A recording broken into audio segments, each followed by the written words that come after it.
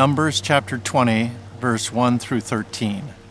And the people of Israel, the whole congregation, came into the wilderness of Zin in the first month, and the people stayed in Kadesh. And Miriam died there and was buried there.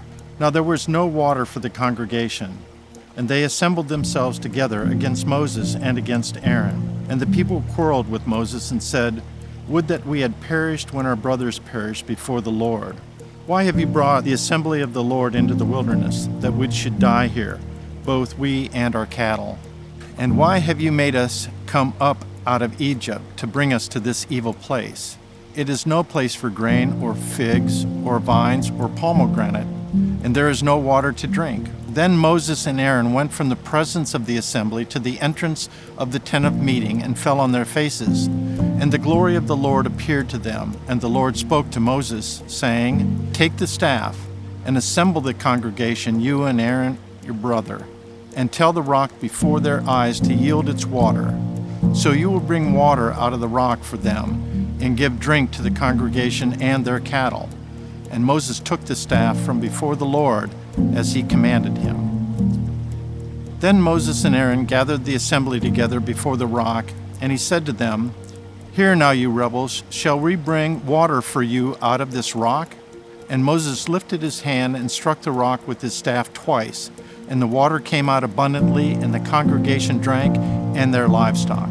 And the Lord said to Moses and Aaron, "Because you did not believe in me, to uphold me as holy in the eyes of the people of Israel, therefore you shall not bring this assembly into the land I have given them. These are the waters of Meribah, where the people of Israel quarreled with the Lord, and through them he showed himself holy."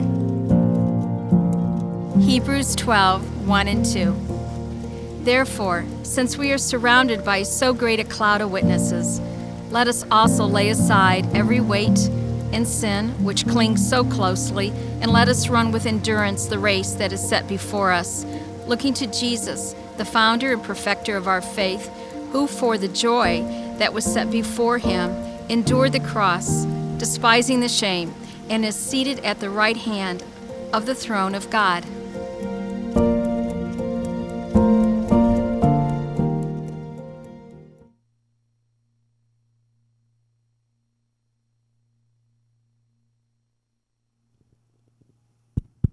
Now I am.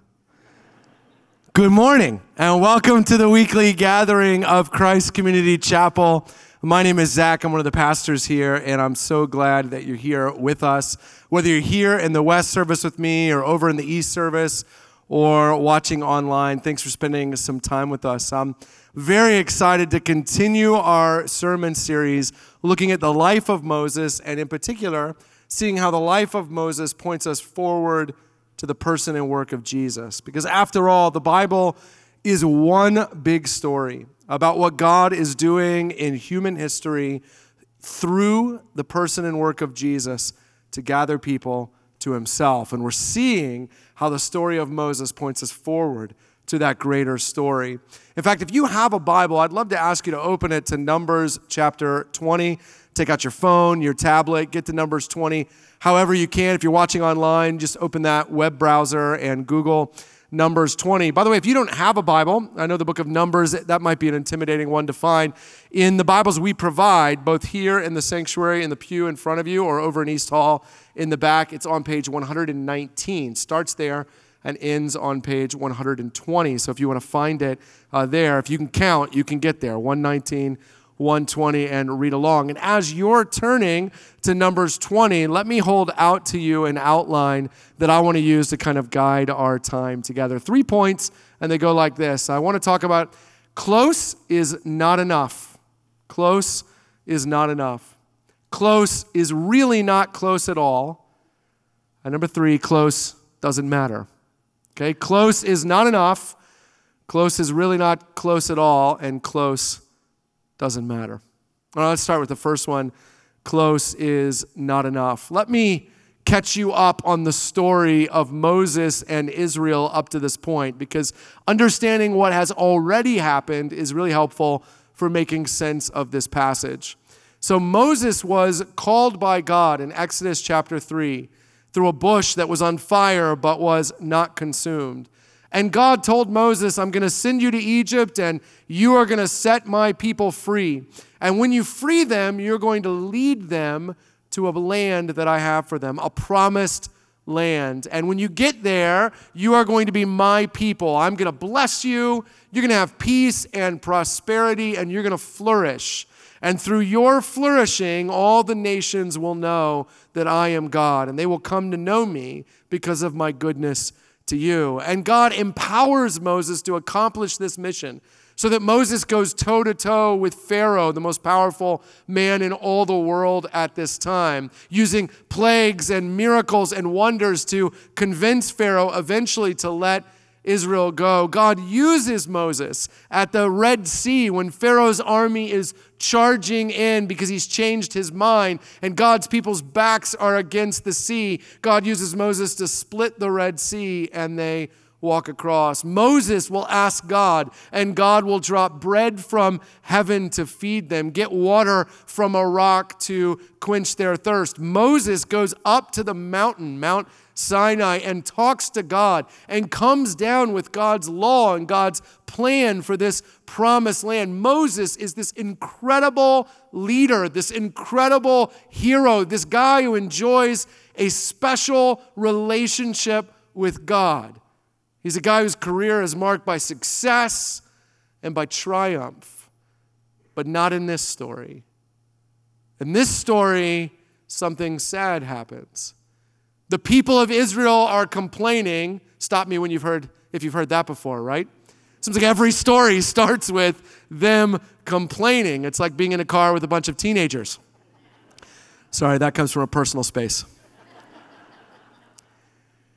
And they start again, oh, we're thirsty. Oh, it would have been better if we had just died earlier. It would have been better if we were in Egypt, right? You just brought us out here to kill us. This is the way a lot of the stories have started. And Moses then hears their grumbling. They want water. Moses can't make water appear any more than you can or I can. So he goes to God and he says, hey, they're complaining again. They're thirsty. And God says, okay, here's what I want you to do. I want you to stand in front of a rock and I want you to command water to come out of the rock, and water's going to come out, and then they're going to know that I'm God and that I take care of them. And Moses has had enough at this point. Okay, Moses has just had enough. It's like me when I'm driving on family vacation and I say, if one more person asks me how long till we get there, that's Moses. So he gathers everyone up, and before he deals with the rock, he looks at them and he says, you rebels. He's angry with them. He's frustrated. He's wanting to insult them. You losers. You people who don't believe. You rebels. And then he doesn't speak to the rock. He takes his staff and he hits the rock twice. He's angry. He's making emphasis. You rebels. And water comes out. But later when Moses talks to God, God says to Moses, Moses, because you've done this, because you didn't obey me, because you have sinned, you don't get to go in to the promised land. Now, I want you to feel the impact of that. I mean, way back in Exodus 3, God said, Moses, I'm gonna use you. You're gonna face down Pharaoh. We're gonna split the Red Sea. We're gonna get bread from heaven, water from a rock. You're gonna talk to me on a mountain. All these amazing things. But the whole point of all of those things was to get to the promised land. And God says, Moses, because of what you've done, you will not get to go in to the promised land. Moses. In fact, Moses will die on the outskirts of the promised land. He'll get close. He'll even get to see into it. But he never actually gets to go in. Now, the reason why I want to stop and think about that, the reason why that's so important is because the prevailing thought in our culture, the prevailing thought of those who are around or adjacent to Christianity, in fact, it's quite possible the prevailing thought for many in this room right now is that in the end, if you're good enough, God will let you into heaven. That is what most people think. That in the end, when you die and you stand before God and you face his judgment, that God is not unreasonable, that God is going to grade on a curve, that God is going to weigh out your life. And as long as there's more good than bad, as long as the net effect of your life was positive, as long as you were basically good, he's going to let you in. But here's the problem. This story is a missile at that worldview. Because Moses is Moses. He's Moses. You might have a pretty high opinion of yourself. I've been known to think highly of myself a time or two. But even I know I'm not Moses. You know you're not Moses. We didn't go toe-to-toe with Pharaoh. We didn't split the Red Sea. We haven't spoken to God on the top of Mount Sinai. God didn't call us with a burning bush. Moses has served God, obeyed God, loved God, led for God. But in the end, God will not overlook his sin. God does not grade him on a curve. God will not let him in. He gets close, but close is not enough. So the question for you is this: if God wouldn't give Moses a wink and a nod, if God wouldn't let Moses slide, if God wouldn't weigh out the balance of Moses' life and say, you know what, you got some wrong, but you got more right. If God wouldn't look at Moses and say, after all you've done, if God didn't say to Moses, Moses, I know you. I know you're basically good. If God wouldn't let Moses in because of his sin, then why? Why would you and I think that he will let us slide? Why would you and I think that in the end, he's going to be okay with us? He's going to give us a wink and a nod as long as we were basically good. Well, this story is telling us he won't. He won't. Close is not enough. Everything Moses has done, everything he's been through, in the end, he doesn't get to go in because of his sin. And in the end, no matter what you and I have done, no matter what we say about ourselves, no matter what we think we've accomplished, no matter what our resume, our reputation, who will vouch for us, in the end, like Moses, close is not enough. And I've been praying for you this week that you would hear that in a spirit of love, because it's not my desire to offend you, but it is my desire to let this story awaken you that you might possibly be believing a lie, pinning your hopes to something that won't help you. Now, I know that you may be wondering, is this fair? I mean, after all that Moses has done, right? I mean, this is Moses. And what does he do? He calls them rebels. I mean, I can think of a few worse things. I mean, in my house, there is a list of words you're not allowed to say. I've been told it doesn't matter even if you're the dad. But rebels is not one of those. And what does he do? He smacks a rock in anger. I mean, I have done worse than this in traffic before. And so have you. So he doesn't get to go into the promised land because of this? That leads me to my second point, which is to say close is really not close at all. You see, we tend to think of Moses' sin as very small, as really not that significant. But the story of Moses, the story of the Bible, the story that we've read so far, is inviting us to see that it's really much bigger than we think. Let me give you 3 ways that Moses' sin is different than you think. 3 reasons God will not overlook the sin of Moses. Number 1, it's bigger than you think. What does Moses do? He gets frustrated. He gets angry. He yells. He screams. He calls them rebels. He beats a rock. Big deal, right? Except that anger has been a big deal in Moses' life. Do you remember why he was a shepherd in Midian in the first place? Why God spoke to him in a bush out in the middle of nowhere? It was because he was a fugitive. Why was he a fugitive? He had gotten angry and killed a man. In fact, if you read the story of Israel, you will see that time and time again, Moses gets furious. He gets angry. He has a violent temper. Even when he comes down the mountain and they've built the golden calf, he is angry, and you might even say righteously, except for Aaron looks at him, and Aaron isn't even afraid of God. Aaron says to Moses, please don't be angry with me, because what happens if Moses gets angry with you? You see, we tend to think about our sin as isolated incidents that really aren't that big, but the truth is, the pattern of our lives, the template of our lives is that they're actually much bigger than we think. This is like when someone lies to you for the 7th or 8th time and they say to you, get over it. It's one little lie. And you're saying to them, no, it's not.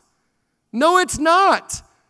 It's one little part of a bigger story. How dare you? Don't you dare reduce what you've done down to this one little thing. You see, Moses' sin wasn't one time of getting angry. It was a pattern. It was a way of living. It was who he was. When Moses got mad, you went hiding. The second reason God can't overlook it is it's more personal than you think. You have to understand this. Moses gets mad. He calls Israel rebels. Listen, God will call them worse in the Old Testament. You'll read it for yourself. He beats a rock. But God isn't focused on what he says or what he does. For God, what Moses has done is personal. Look with me at Numbers chapter 20, verse 12. Look at what God says to Moses. He doesn't talk about what he called him. He doesn't talk about the rock. Instead, this is what he says. Chapter 20, verse 12. Because you did not believe in me to uphold me as holy in the eyes of the people of Israel, therefore you shall not bring this assembly into the land I have given them. Do you see what God says? Moses, because you didn't believe me.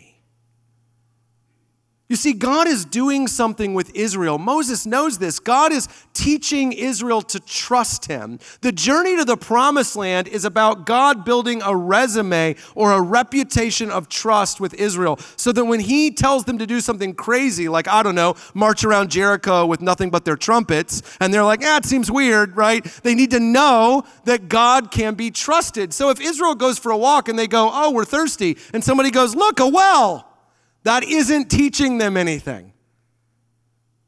That's just finding water.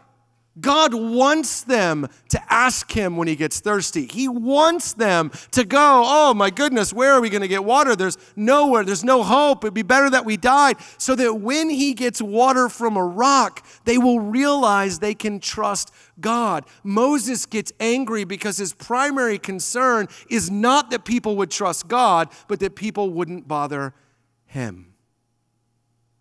That's why he calls them rebels. Rebels to who? To him. You see, God is saying, Moses, you are robbing me of my glory. You aren't trusting me. You're not listening to me. You see, when we sin, we tend to think of it as just breaking a rule. Big deal. You shouldn't do this, but I did. You should do this, but I didn't. Big deal. Get over it. But for God, it's deeply personal. When we live life our own way, we are saying to God, you can't be trusted. You aren't worth listening to. You don't know what you're talking about. You don't want what's best for me. You are not kind. You are not wise. You are not just. You are not loving. You are not good. It isn't just a rule. It isn't just a mistake. It isn't just a thing. It's deeply, deeply personal to God. Here's the third reason God can't overlook it. It's more damaging than you think. God has told Israel, I'm leading you to a land, and that land is going to be a place where you flourish. There's going to be milk and honey, peace and prosperity. You're going to flourish, and I'm going to use my goodness to you and your flourishing as an example to every watching nation. You're going to love it there. It's going to be amazing unless Moses is in charge there.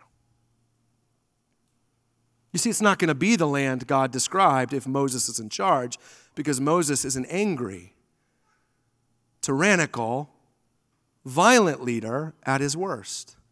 Every day in the promised land that Moses is there is one he could potentially ruin. Amy and I this weekend went to Playhouse Square to see the Temptations show. It was great, by the way. I had no idea all those songs were by the Temptations. I really didn't. I went there going, I don't know any of these songs. And they start going, I know this one, right? What's amazing throughout the history of the Temptations is they have had a number of people be part of the group and then out of the group. And every time they had to kick someone out of the group, it was incredibly hard for them because that was their friend, that was their brother, that was someone they had come up with. That was someone who had contributed to what it meant to be the Temptations. But they would always reach this inner struggle where they would say, hey, we want to overlook the flaws and faults of this person. We love this person. We like this person. We value this person. We want to get past it. And yet, at a certain point, valuing this person is coming at the cost of the group. If we value this person so much that we let them stay, everyone will suffer. That's Moses in the Promised Land. I mean, think about it. The logic goes, in the end, if you're good, God will let you into heaven. But what we mean is if you're mostly good, right? We don't mean all the way good. We mean mostly good. None of us think we're all the way good. So what we mean is, in the end, if you're mostly good but some bad, God will let you in. So heaven is a place full of mostly good, somewhat bad people. What would you call a place full of mostly good but somewhat bad people? You know what you'd call it? Earth. It wouldn't be heaven. Do you see that? If God overlooks your flaws and mine, then he's filling heaven with people who in the end will corrupt it, will destroy it, will make it not be heaven anymore. And God says, Moses, this kind of leadership, this is not going to cut it in the Promised Land.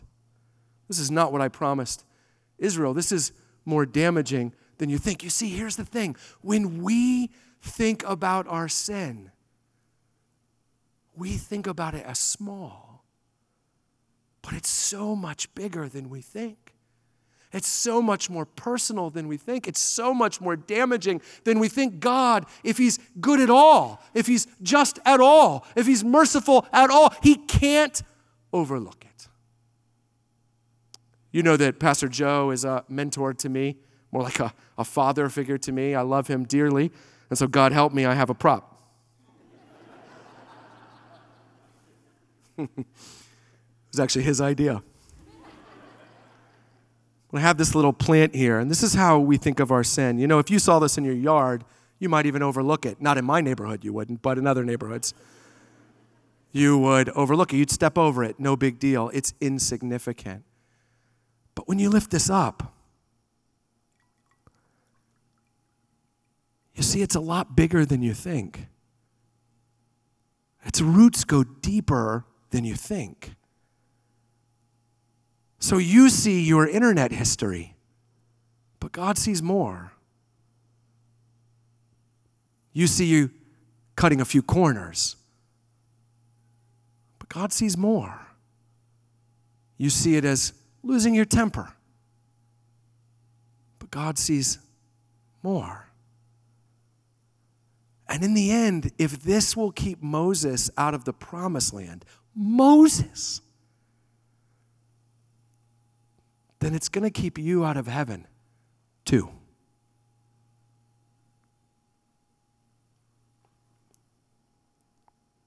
There's a guy who said to me after the 8:30 service, boy, after those first 2 points, I didn't like you very much.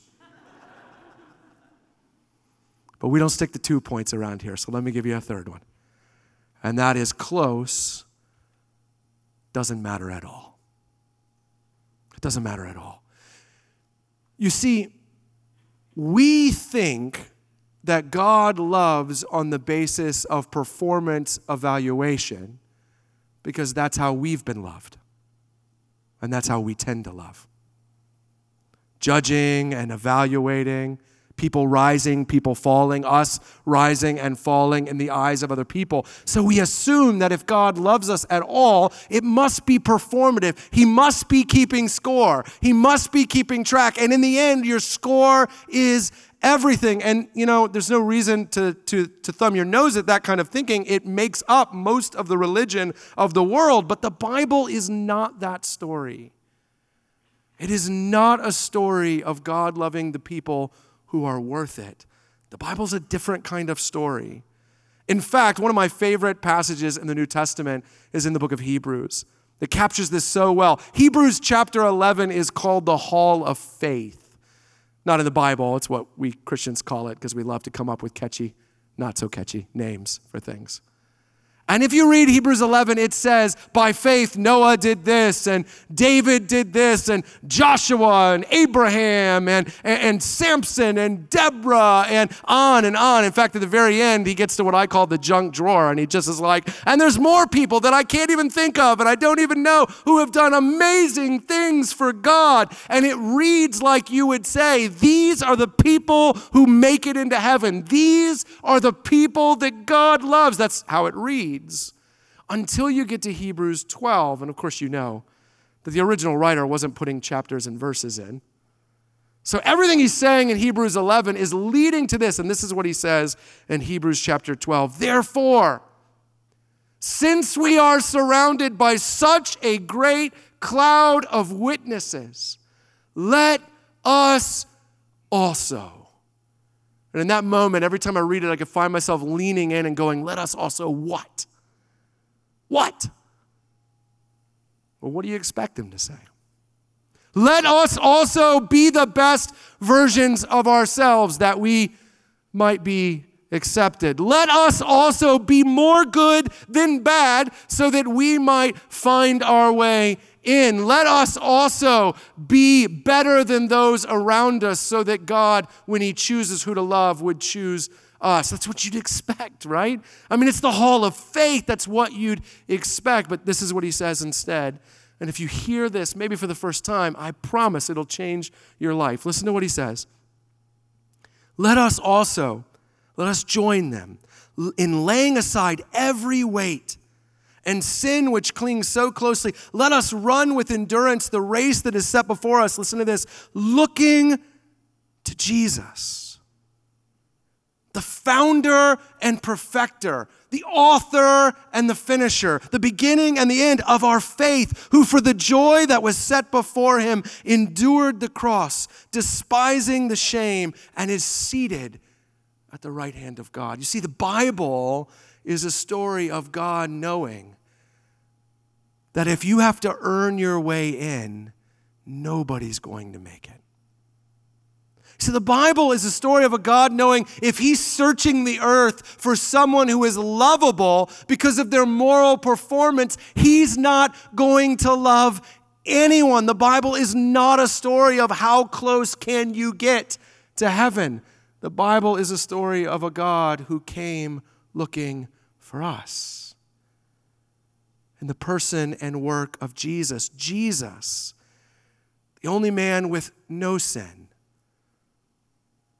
A citizen of heaven. The only one who could be in heaven and never corrupt it. Never destroy it. Never make it something less than heaven. Jesus comes to earth and lives righteously. Living a life that God can be proud of. In fact, when Jesus is baptized, God says from heaven, "This is my son. I am pleased with him." Jesus is the one guy who can earn his way into heaven, but he didn't come to do that. He came to die on a cross. Why? Well, the Bible says that God made him become our sin, our plant, and our root. So he became not only the guy who looked at that website you looked at last night, but the guy whose entire internet history condemns him. Not just the person who lost his temper, but the entire pattern of violent anger that you have dealt with. Jesus became our sin, came up under the judgment of God, and died. In fact, as he died, he said, my God, why have you forsaken me?" Jesus became the one on whom God closed the door. So that 3 days later, when he rose from the dead, vindicated for his righteousness, he might not only enter the door, but take us with him.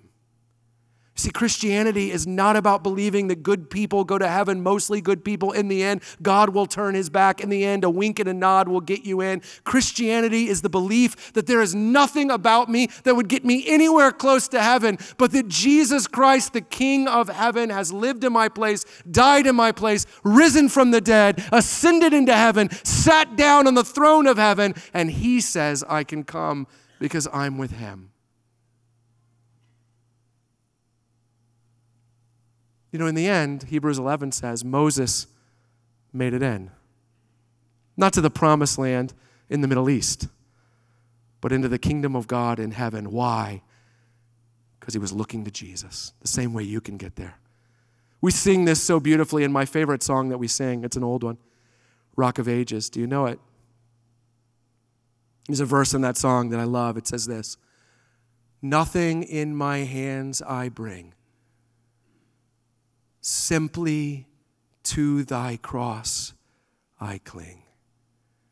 Naked, come to thee for dress. Helpless, come to thee for grace. Foul I to the fountain fly. Wash me, Savior, or I die." There is no one here or watching online whose sin God will overlook. You are not good enough, but you don't have to be. Grab hold of Jesus. Trust wholly in him. Let me pray for us. Father God, what an amazing God you are. What a great gospel you have given us. It's good news. We cannot earn, we cannot achieve, but we don't have to. Holy Spirit, would you help us with the pride that says that's too easy, I need to earn it, I need to achieve it. Show us the roots of our sin, how the depth of our sin, how we could never, and then lead us to grace. What an amazing God you are, that the very last way Moses leads us is by failing to get in and being a warning to all of us that we must join him in clinging not to our righteousness, but to the righteousness of Christ on our behalf. In his name we pray. Amen.